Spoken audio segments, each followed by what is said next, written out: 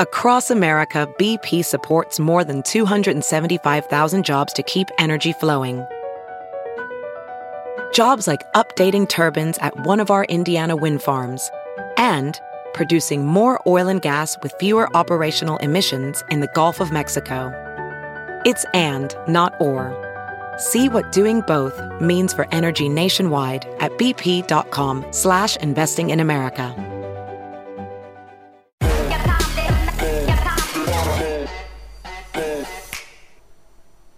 Hey, good evening. I'm Dr. Gina, and this is Primetime. Welcome. We're glad to have you with us. We start off the show tonight with a fake news alert. So the Today Show did a segment on January 6th, January 6th Capitol breach, and reported on the experience of Congresswoman Alexandria Ocasio-Cortez hiding in her bathroom as rioters banged on the door, and she said she thought it was all over. And as we watch this, I want you to be aware that virtually nothing in this report is actually true. We cannot move on without accountability. We cannot heal without accountability. Overnight, New York Congresswoman Alexandria Ocasio-Cortez opening up for the first time about her experiences during the Capitol riot. All of a sudden, I hear boom, boom, boom, boom, boom on my door. And then I hear these huge, violent bangs on my door and then every door. She hid inside a bathroom within her inner office. Like this. Like I'm here. And the bathroom door starts going like this. Like the bathroom door is behind me, or rather in front of me. And I'm like this, and the door hinges right here. And I just hear, where is she? Where is she? And this was the moment where I thought everything was over. I thought I was going to die. When Ocasio-Cortez came out of the bathroom, there was a Capitol Police officer there. She and her legislative director ended up barricading themselves in the office of fellow Democratic Congresswoman Katie Porter, where staff members pushed furniture up against the doors. She said, I'm looking for where I'm going to hide. I was saying, well, don't worry. I'm a mom. I'm calm. I've got everything here we need. And she said, I just hope I get to be a mom. I hope I don't die today. Ocasio-Cortez describing the impact of the riots, revealing for the first time that she's been a victim of sexual assault. These are the same tactics of abusers. And I'm a survivor of sexual assault. And I haven't told many people that in my life. But when we go through trauma compounds on each other. Visibly emotional there. And members of Congress and the country are going to be living through that trauma again next week as former President Trump's impeachment trial unfolds. Now, all of the networks accepted this as absolute truth from AOC, because after all, if she said it, it was absolute truth. The story sounded really scary, and AOC was receiving a lot of press over this until Congresswoman Nancy Mace revealed that AOC wasn't anywhere near the violence at the Capitol. She wasn't even in the Capitol building. Nancy Mace tweeted this: "My office is 2 doors down from AOC, and the insurrectionists never stormed our hallway." The Today Show didn't even check the facts on the story. They just went ahead and reported it as fact. If they had, they would have known that Congress members' offices are across the street from the Capitol in the Cannon office building. And many other networks actually fell for this and reported it too. But the Today Show did delete their tweets with those videos of this story. And Ben Smith of the New York Times tweeted that he can no longer see Today Show's story on Twitter.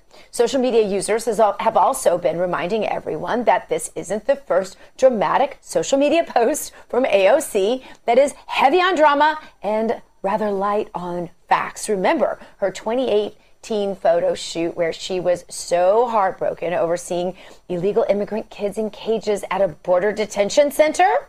Well, that was was fake too. She couldn't see any kids or cages or anything of the sort because she was actually standing by a chain link fence and putting on a show. And we are still waiting for the fact-checked warnings to appear over AOC's tweets and Instagram posts. But you probably won't see those anytime soon. Now, on over at the White House, Joe Biden was asked about the deadly ambush of 2 FBI agents in Florida this week. So he shuffled his note cards around and read his notes, and his comments got a lot of people fired up. Watch this. My heart aches for the families. I've not had an opportunity, nor will I try today, to contact them, but they put their lives on the line, and it's a hell of a price to pay. And every single day, every one of these folks get up and they, by and large, the vast majority of these men and women are decent, honorable people who put themselves on the line. We owe them. Now, he said the vast majority of law enforcement are decent and honorable. So that means there's a pretty high likelihood, according to Joe Biden, that the agents who were killed are decent and honorable people. So how many are decent and honorable? Did he mean 85%, 90% are decent and honorable? Or are 10 to 15% of law enforcement not decent and honorable? Maybe we should check their social media accounts to make sure, just like how they checked the accounts of the National Guard troops in D.C. guarding the inauguration. More on that coming up, but now I want to head around America to our hosts and correspondents. Let's start with Jessica Rivera in Denver. Jessica, what do you have for us today? Dr. Gina, with the new Biden administration, we keep hearing about equity. By the way, equity is when everyone is treated differently depending on their need, and it's not equality. And recently, Alaska Senator Dan Sullivan spoke to Democrats about a study that proves President Joe Biden killing gas and oil jobs is actually deadly, and it's not equitable. Take a listen. But what happened from 1980 and 2014 is resource development happened. Oil and gas happened. Mining happened. And that's why I get so emotional about these issues. These are equity issues. These are environmental justice issues. If this administration wants to shut down these kind of economic opportunities, this impacts people's jobs, but also how long they live. So I would like to get your commitment before any big decisions are made on undermining these kind of industries to work with me, work with my stakeholders. Dr. Gina, so the question is, if the Biden administration claims to listen to science and data, why are they ignoring the fact that killing these jobs will lead to the deaths of many Americans, specifically our oil and gas workers? It makes no sense, but it's like the saying goes, actions speak louder than words. Dr. Gina, back to you. Well, absolutely, Jessica. We shouldn't be surprised after we watched the whole COVID thing take place and no one wanted to talk about. They still, in fact, will not talk about the suicide deaths and the deaths by alcoholism and the deaths by drug addiction and all the other ways people died because of their policies that were so restrictive that they based upon statistics and, in some cases, absolutely illegitimate science that was negated by their own so-called scientists. So we shouldn't be surprised that they're not basing any of their other policy on science either. We're going to talk about that more later in the show as well. Now let's head out to Washington, D.C. to Sophie Mann from Just the News. Sophie, what stories are you working on for us today? Hi, Dr. Gina. Well, today we're seeing developments on the West Coast as San Francisco finally starts to deal with the fact that their public school students have been out of the classroom for nearly an entire year, and exactly what that means for them. We know that in a lot of cities around the country, school boards have begun fighting with their city governments about exactly what sort of conditions are going to need to be in place before students will be allowed to return to in-person learning, which we've seen at this point is significantly more effective and dramatically better for students and their mental health and academic development than online learning. So what's happening in San Francisco now is that City Hall has decided to sue their Board of Education as a method of prompting the teachers to make a plan to return to the classrooms.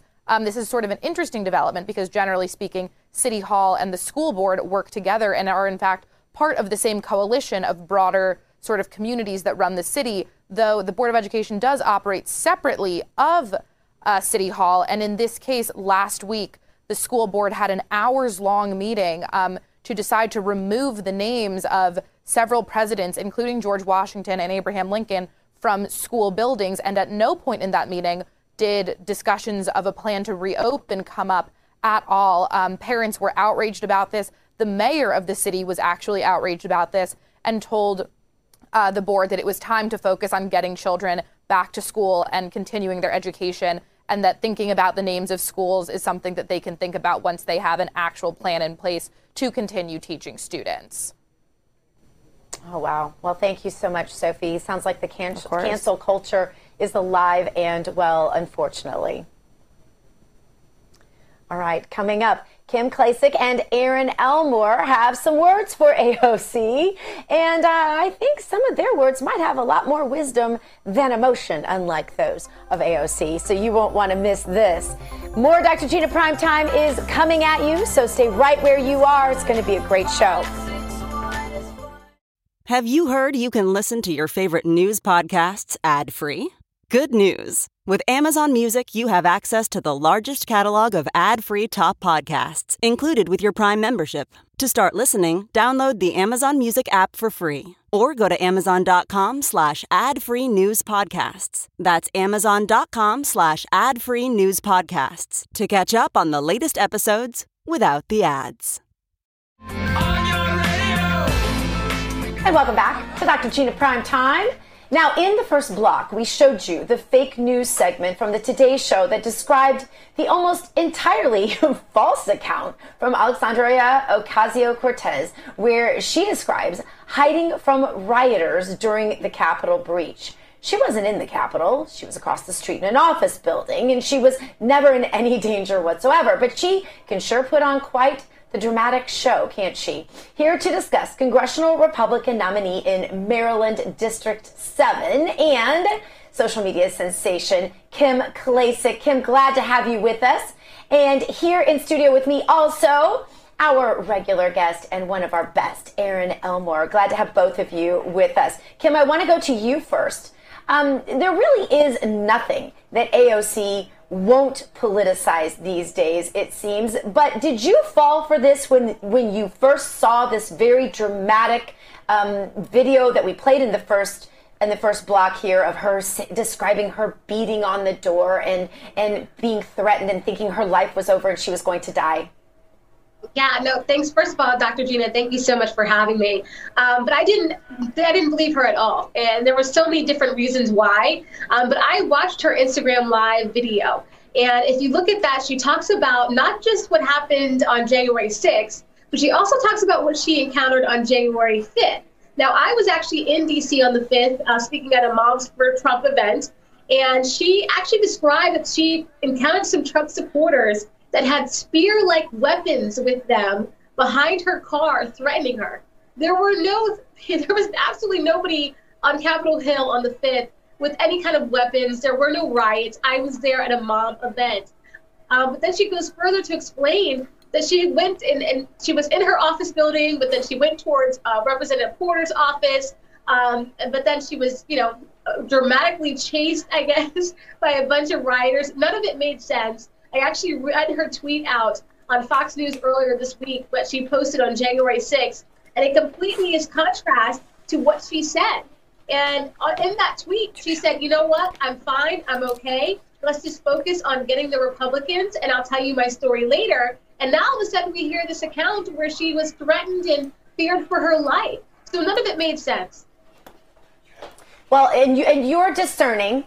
And that's the great thing, because you've seen this kind of thing before. We remember where she said that she was at the border and that there were these children who were being, of course, put in cages, which, of course, we all know that Obama's actually the one that did that and that Donald Trump inherited that problem. But all of that was even fake because she wasn't even at the border. And we figured all of that out later. But Aaron, I want to turn to you because AOC then said, as as Kim is relaying, that this was all about, all reminiscent of a sexual assault that she had endured, and very traumatic for her.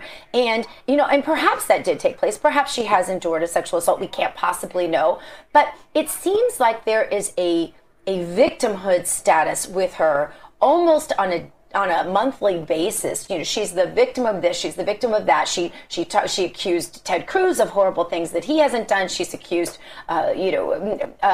Trump supporters of horrible things that they haven't done. Do you think this is with her, or is this how she keeps her fan base engaged? As an attorney, I would say this goes to her reputation for honesty and veracity in telling the truth. She's clearly attention-seeking. She has no foundation in reality when she speaks. Unfortunately, I think her constituents do not care, and she will get reelected. I would much rather see her bartend again, like the Red Hat says, make AOC bartend again.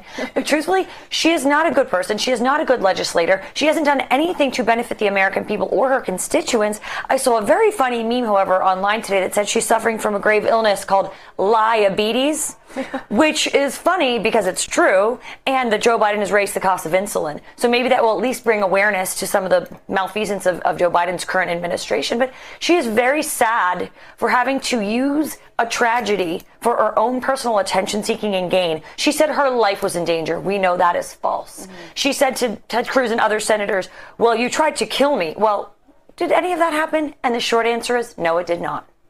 Yeah, and I can't help but think, Kim, as I have you here on the show, of the difference in what you would have done as a congresswoman, and the difference between the way that she is,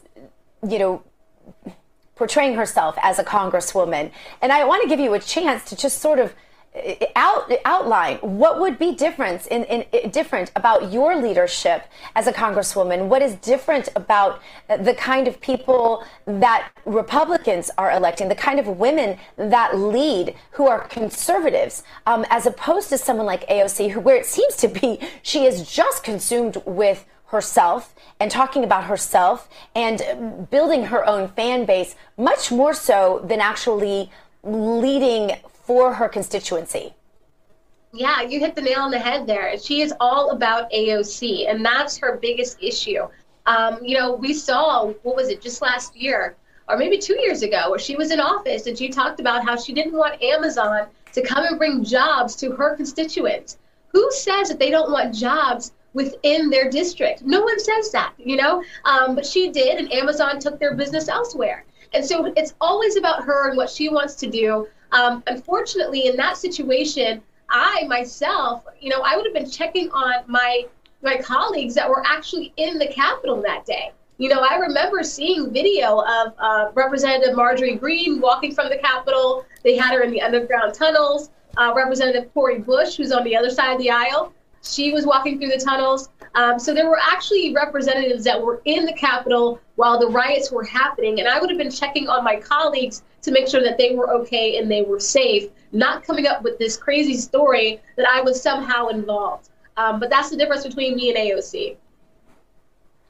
And, I want to add to that, Kim, we didn't see this sort of empathy for her when the lives of, for example, Steve Scalise were truly threatened. We haven't seen this sort of empathy from her, these sort of accounts from her when we have truly seen sexual assaults take place on citizens. It's funny that this empathy seems to be evoked in her when a story is being told about herself. Don't you find that interesting, Kim? I do. And I think that's why she might have wrapped that sexual assault with it, which is really upsetting to me, because look, there's a lot of women that are afraid to come forward with their sexual assault stories, right? It's something that you dig within yourself to bring forward. And for some of the women, it's therapeutic to tell that story. And so for her to add that into this Instagram live video, the first time that she's talking about it, and to add it to the story that she conjured up that we find out later, I mean, it's just really sad all around. And I hope that young women and men watching it know, look, we take sexual assault stories seriously, and we want you to come forward with them. But we need representatives to be leaders in telling the truth. And Aaron, as an attorney, I have to ask you, because, people are building this case against social media companies right now. Right. And I'm seeing this all around. We have many friends who are building cases against social media companies because they feel they've been treated unfairly. We see fact checkers all the time on conservative websites and on conservative social media accounts. We saw it on the president himself over and over again, even on things like he took a day golfing and there's a fact checker like, was he really golfing? But we don't see fact checkers on people like AOC who have repeatedly been caught in lies. So my question to you is, do these sorts of omissions of fact checking on accounts like AOC's play into these lawsuits that are happening right now? There is absolutely no accountability. And we already know that big tech is an arm of the Democrat Party. We know that. They are just their civil corporate actor that can do what the government cannot, because everyone cries and bangs their fists about the First Amendment towards the government. You don't have those protections when you're dealing with a private corporation. We can't say, oh, I have my right to free speech. The corporation can say, I can do whatever I want. Making it even a step further is Section 230 of the Communications Decency Act protects these big tech corporations. It shields them for legal liability. And I would like to know why the conservatives in the House and the Senate haven't done anything about this, because they really should. This has gone completely unchecked. There are no checks and balances, and this is completely unfair. Thank God here in Florida we have Ron DeSantis, our great governor, that is starting to hold these big tech companies liable. And I want to see the Kristi Noems and other conservative governors doing the same thing in their states, because clearly the federal government isn't capable of acting. And that is really interesting, too, when you think about it, Kim, that, the Republicans aren't being held to account. And I know that you know a lot of them because you ran with them. And when you're sort of all in the same boat, you do a lot of communicating with them. Do you think that some of these other conservatives that ran at the same time you ran will start to step up and sprout a backbone? Yeah, absolutely. And, you pointed out I ran with some great ones that are in the freshman class right now. Representative Madison Cawthorn, I think, is one of those. And he's talking about taking on big tech, talking about taking on voter integrity. But I agree with Aaron. This is things that we should have been tackling while President Trump was in office, while we still held on to the Senate as Republicans. And the fact that we didn't take care of it, that we let Democrats control the narrative so often. I mean, how long do we talk about impeachment when we should have been focused on the issues that we wanted to get across, especially things like, working on a balanced budget even, which would have been helpful now that we're going through this COVID pandemic. But, hopefully, like I said, Madison Cawthorn, Byron Donaldson, I know he's from Florida over in Naples. There's a lot of people in the freshman class, I think, that do have this backbone. And so I'm holding out hope that they'll do something. And then hopefully we'll have even more brave soldiers there in the House on 2022. All right, I want to switch topics briefly. Joe Biden commented on the FBI agents that were killed in the line of duty this week, and he said they might be decent people. Watch this. My heart aches for the families. I've not had an opportunity, nor will I try today, to contact them, but they put their lives on the line, and it's a hell of a price to pay. And every single day, every one of these folks get up and by and large, the vast majority of these men and women are decent, honorable people who put themselves on the line. We owe them. Kim, could he not just this one time, while people are mourning the deaths of these people, could he not just one time say something nice about police officers? It appears that he can't. He's in a position right now where he's got to feed the beast, so to say. He has bowed down to the extreme left, and we know they are all against police officers, FBI agents that actually go out and serve warrants, that are actually on patrol in some of these dangerous areas. Look, our police are our heroes, right? Every single day they risk their lives for people like you and I that they've never even met. And so we have to honor that, just the fact that they get up and put their lives on the line every day. So to hear that from our president, I mean, he talks about unity, he talks about healing the country, and he's showing just the opposite with his words and actions. And Aaron, Kim makes a great point. Is there anything that Joe Biden has done so far that you feel is any sort of an olive branch that makes you feel as though he is looking for unity on any level in any topic of policy that you've seen so far? actions speak so much louder than words here. There's a reason why the hashtag about regretting voting for Joe Biden is trending so heavily on social media. People are really disappointed. People in the unions that voted for him and backed him, he kept every promise. He said he was going to close the Keystone Pipeline, and that's what he's doing. He's hurting Americans by all of his policies with illegal aliens. People in America are out of work because of the pandemic. Does he care? It seems not. He talks about unity, but actions truly speak louder than words. And he's doing nothing but harming the people of this great nation. What happened to America first? That is not a policy that he believes in. Moreover, we need to support our police. This harkens back to the summer when we had the BLM riots and protests and destruction in 47 cities across our country. And all they said that these are mostly peaceful protests. Well, it is not mostly peaceful when 47 Americans lose their lives. 2 FBI agents, these are parents that aren't going to go home to their children. How can we say anything other but thank you for your service in Blue Lives Matter? Yeah, great point. And a great place to close. And thank you both, Erin Elmore and Kim Klacik, for being with us today. We appreciate both of you and all you've done to just advance the cause of freedom, because there aren't a lot of people out there putting it on the line like both of you today, and I appreciate it. Thank you. Thank you. Coming up, Governor Eric Greitens is here to break down the latest polls from Just the News. Stick around. More Dr. Gina. Primetime coming up. VR training platforms, like the one developed by Fundamental VR and Orbis International, are helping surgeons train over and over before operating on real patients. As you practice each skill, the muscle memory starts to develop. Learn more at meta.com/metaverseimpact. And welcome back. Thanks for joining us tonight. Now, joining me in studio for my favorite part of the show is one of my favorite guests, the host of Actionable Intelligence, Governor Eric Greitens. All right, Eric, you're going to love this. Yes. This is my favorite part of the show. All right. The meme of the day. Without further ado, let's see it. All right, and the meme reads, we tried the free 7-day trial of the Biden administration, and we'd like to cancel our 4-year subscription. It's just not going to work for America. Governor, are you canceling your 4-year subscription? You know, I think so many Americans would love to cancel the 4-year subscription. I never even signed up for this. But you have 11,000 pipe fitters who are saying, wait a second. Right? Oh, my gosh, 11,000 jobs. He wipes them out in the first day. You've got Joe Biden standing there telling the American people, you can't show up at a national monument without getting in trouble if you're not wearing a mask.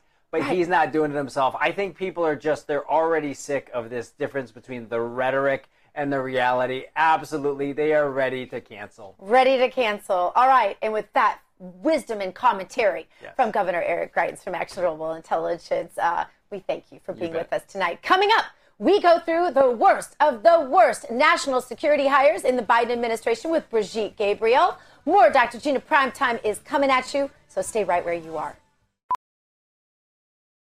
Welding instructor Alex DeClaire knows VR training platforms like Forge FX help students master their skills. There's a big learning curve with welding. Virtual reality simulates that exact muscle memory that they need. Learn more at meta.com/metaverseimpact.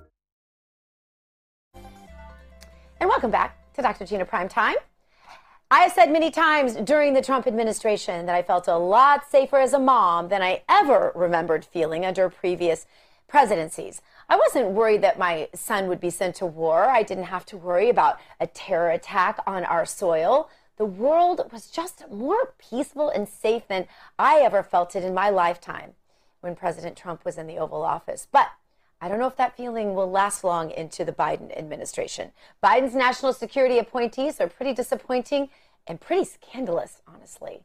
Biden's national security advisor, Jake Sullivan, sent classified information through Hillary's secret and unsecure email server. Victoria Nuland is incoming Undersecretary of State, and she is tied to Christopher Steele, the author of the fake Trump-Russia dossier. Now, Susan Rice is the new Biden White House domestic advisor, and she is famous for lying about the reasons for the Benghazi terror attack. Remember that? And for being in the middle of the Trump-Russia collusion investigation. Couldn't Biden find anyone a little less corrupt to take place in these top national security roles? You would think so. Well, anyway, here with me now to discuss the founder of Act for America, Brigitte Gabriel, and we're so happy to have you here with us, Brigitte. You know, you look at some of his choices, and it almost seems as if having a scandal is a prerequisite to being part of the Biden administration. Have you looked down some of these names? Well, that's the voucher card that you are approved. You are in the club. If you have a scandal and you were working very closely with the Obama administration, you're already pre-approved. That's your card of entry into the new Biden administration. That means they trust you. You are in the system. You are on the same page with them. You agree with the same policy. Basically, this is an extension of the Obama years, his third term, with the puppet senile Biden basically sitting at the White House, speaking as the president. Have you ever in your lifetime seen someone come in and immediately sign so many executive orders, reversing so much of what made our nation secure? I mean, there are very few, even foreign leaders who were not fans of President Trump, Angela Merkel, for example, came in and said, some of the decisions you're making, whoa, we had from France, I'm blanking on his name. No, so from Canada, sorry, come and say, some of these decisions, the pipeline, for example, not a good decision. Right. We've had others, there were never fans of President Trump say, hey, whoa, Joe, that's right. For lack of a better way to put it. Brigitte, our national security goes hand in hand with our economic security. Absolutely. And he is putting it all at risk through all of these EOs, and no one seems to be saying anything about it here domestically. Right, here domestically, but the rest of the world is concerned because an unstable America means an unstable world. And the world is watching the leadership in America today under Biden, and they know that he doesn't have all his brain together. I mean, they can tell. Who are we kidding? Yeah. They understand that this is not a Trump administration. The bad players, the bad actors know that now they can get away. Now this is their 4-year window of opportunity to do all their bad things, to increase their influence around the world, or increase their terrorism, or increase their corruption around the world. And the good guys, people who are sitting on the sidelines, are thinking this is very dangerous because now there is no America that we can count on. There is no America that we can stand with. If you look at the Middle East, for example, and you look at all the Sunni states that signed a peace treaty with Israel, right. This is unprecedented. I mean, we have seen everybody try to solve the Palestinian-Israeli conflict. Right. And I have to say, when Jared Kushner was appointed to solve the Middle East problem, I rolled my eyes back. I'm like, oh my God, are you kidding me? But I have to say, he deserves my respect because the way they thought out of the box was unbelievable. But they were able to bring all these Sunni nations together to say, look, you can have a common interest and a common enemy. Your common interest is economic freedom and safety. Your enemy is Iran and its threat to the Sunni world. So they brought them together as a powerful unit, peaceful unit with Israel. Now the whole situation is destabilized because these Sunni states do not know where America stands, what America is going to do under Biden, who's basically going back and laying the red carpet for Iran, lifting the sanctions, which was almost killing Iran, and we're just literally reversing back. It's like a snowball, bad snowball with a terrible effect, like an avalanche going downhill, and nobody knows how to stop it.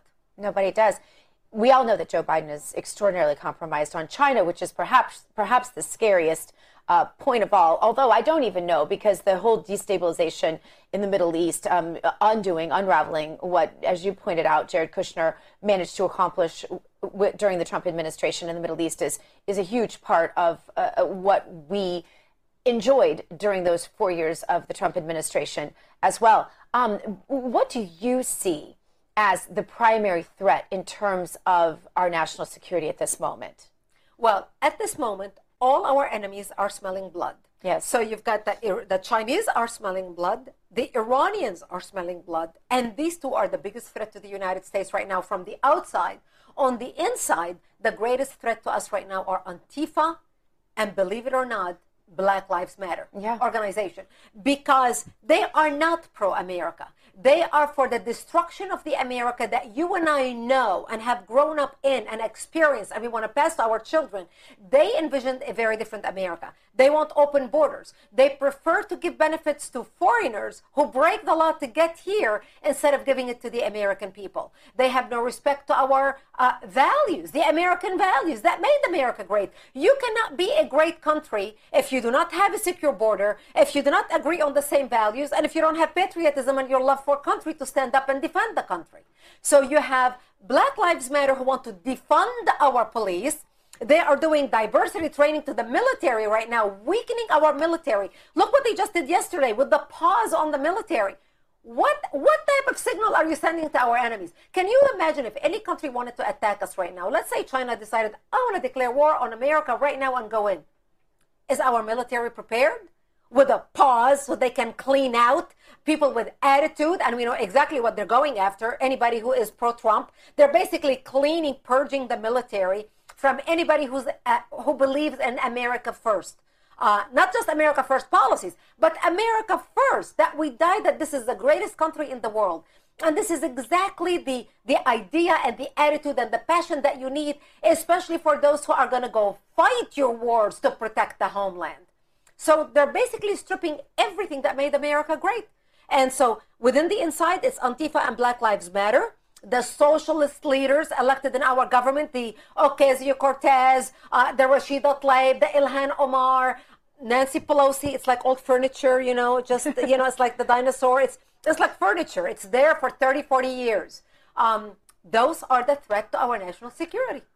And yes, the enemy's within. And we've talked about this many times. And many people predicted that is exactly what would bring America down. So for the average citizen, because I always like to boil it down for our audience, for the average citizen, if you were to advise them how best to fight, I think people they feel like they're out of answers. They feel like their vote didn't count. They feel like their voice is silenced. Their platforms are being taken away. Heck, you and I both have friends who who are being arrested for their opinions today. Right. So how do you advise the average member in our audience out here today to take the reins and try to do their part? Great question, and I have great answer. We have hope. We have great hope. Look, my organization, Act for America. Act for America today is the largest national security grassroots organization in the country.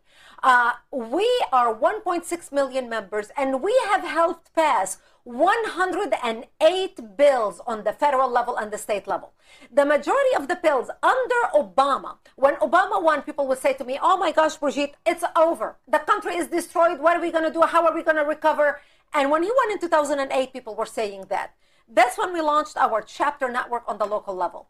And when Obama was in office, because we knew we could not pass anything on the federal level, because remember, the Democrats controlled the House, the Senate, and the White House.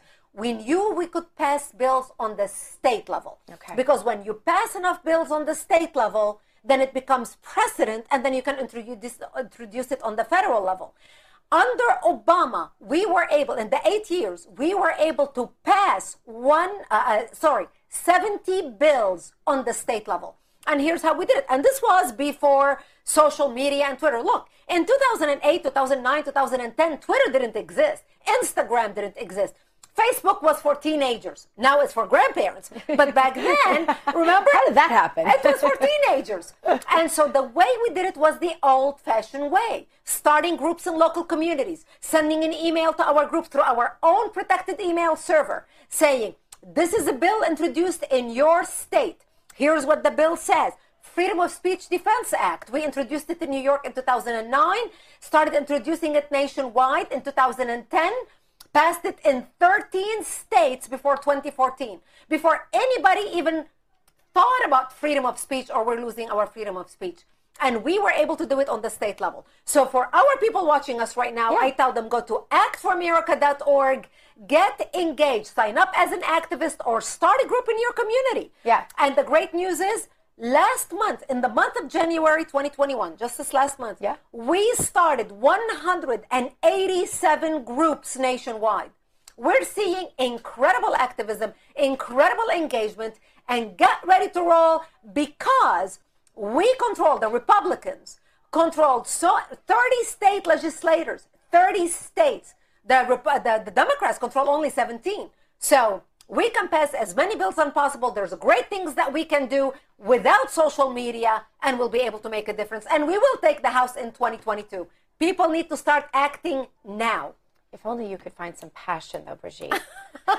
Thank you so much for being with us. And thank you for everything you do for freedom. It means everything right now to have people like you acting and understanding the process, and that you can act on the state level when you feel like you're helpless on the national level. That's hugely encouraging, I know, to our audience. Thank you so much. And now it's time for Doctor's Orders.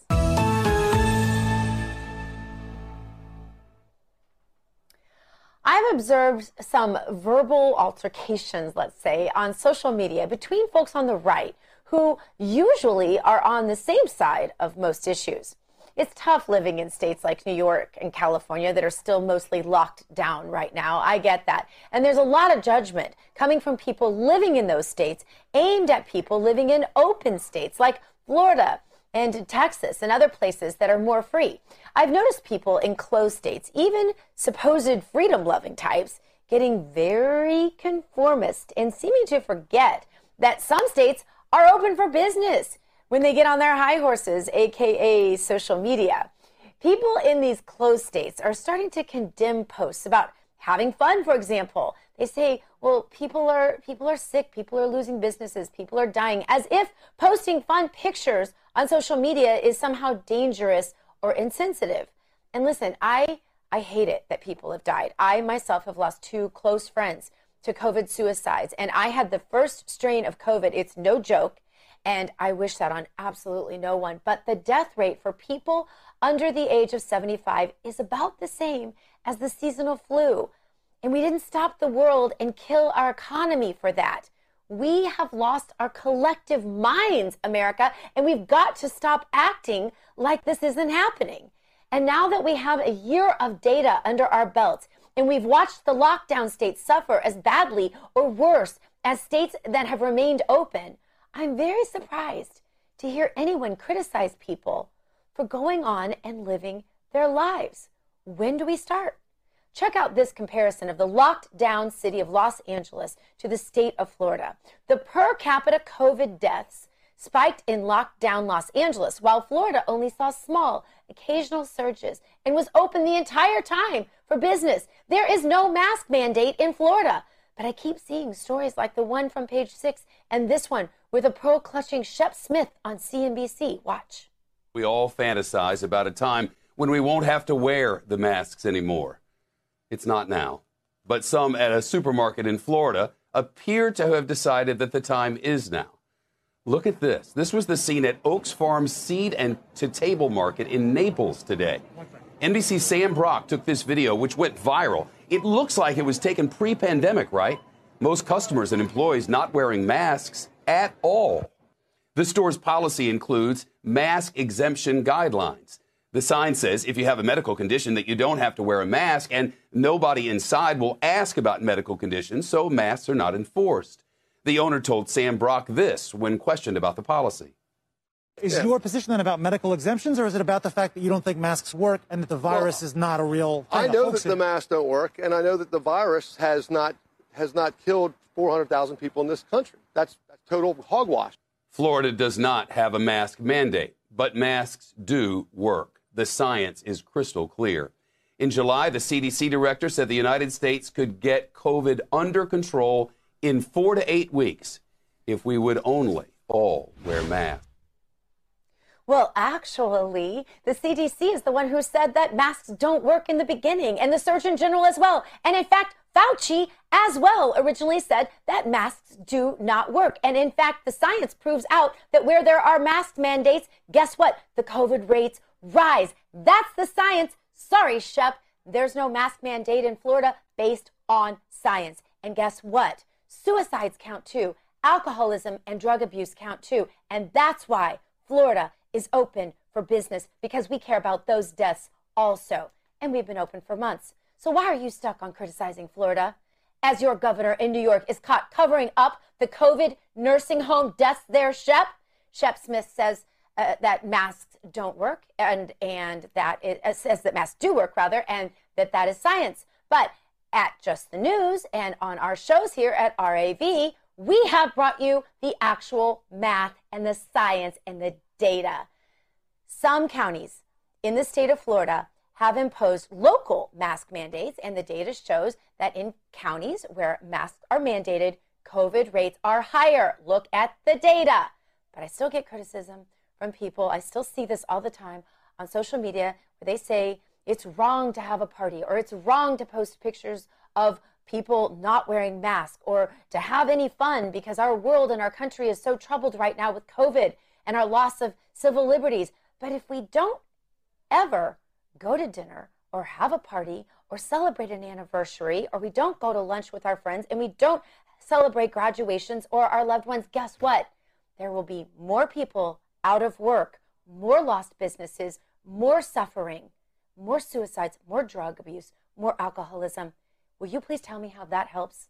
If we only post sad and morose photos of, swimming in the socialist death tally of the day, guess what? There will be more suicides like my friend's deaths. And I don't want to see that. So try to make posts fun and happy and uplifting. Make your posts on social media a way to encourage and inspire and love and enjoy life. You must not be afraid to post that you are among the free and the living. We all have our petrified moments for our country right now. Trust me, I am one of you. We all have the days we have cried and mourned the deaths of our friends. Many of us have spent weeks in bed with COVID at death's door. I hope that we as a country can unite around life and around love and building up businesses and our hard workers in this country and our economy by hosting parties and celebrating with those we love. And if you feel you're in danger, stay away from them. But otherwise, go out, be safe, live within the laws of your state, and enjoy your life. And if you find yourself touting the rhetoric of the left and defending their socialist, regressive, punitive ideas, you might step back and ask yourself what is happening to you instead of questioning those with whom you used to be allied. That's my doctor's orders for you today. Thank you so much for joining me tonight, and thank you to everyone here at your new home for Real News, RAV-TV, Real America's Voice, live from Studio 6B, is up next with Damon and the crew. Hug your children, love your God, you go boldly now, and you live the truth. Good night, everybody.